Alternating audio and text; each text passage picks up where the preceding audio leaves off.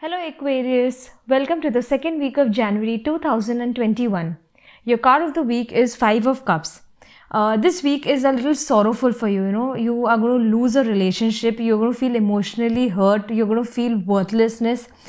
Although this card feels a little, a negative side, but there is a positive side in it. It means that you need to stop, crying over the spilled milk. Look in the other direction for happiness. Basically, unhappy times are over for you, and it's going to be really, you're going to gain more from the lost what you thought. So basically, your loss has another side. You're just looking in the wrong direction. Be a little patient this week, and this week will be okay.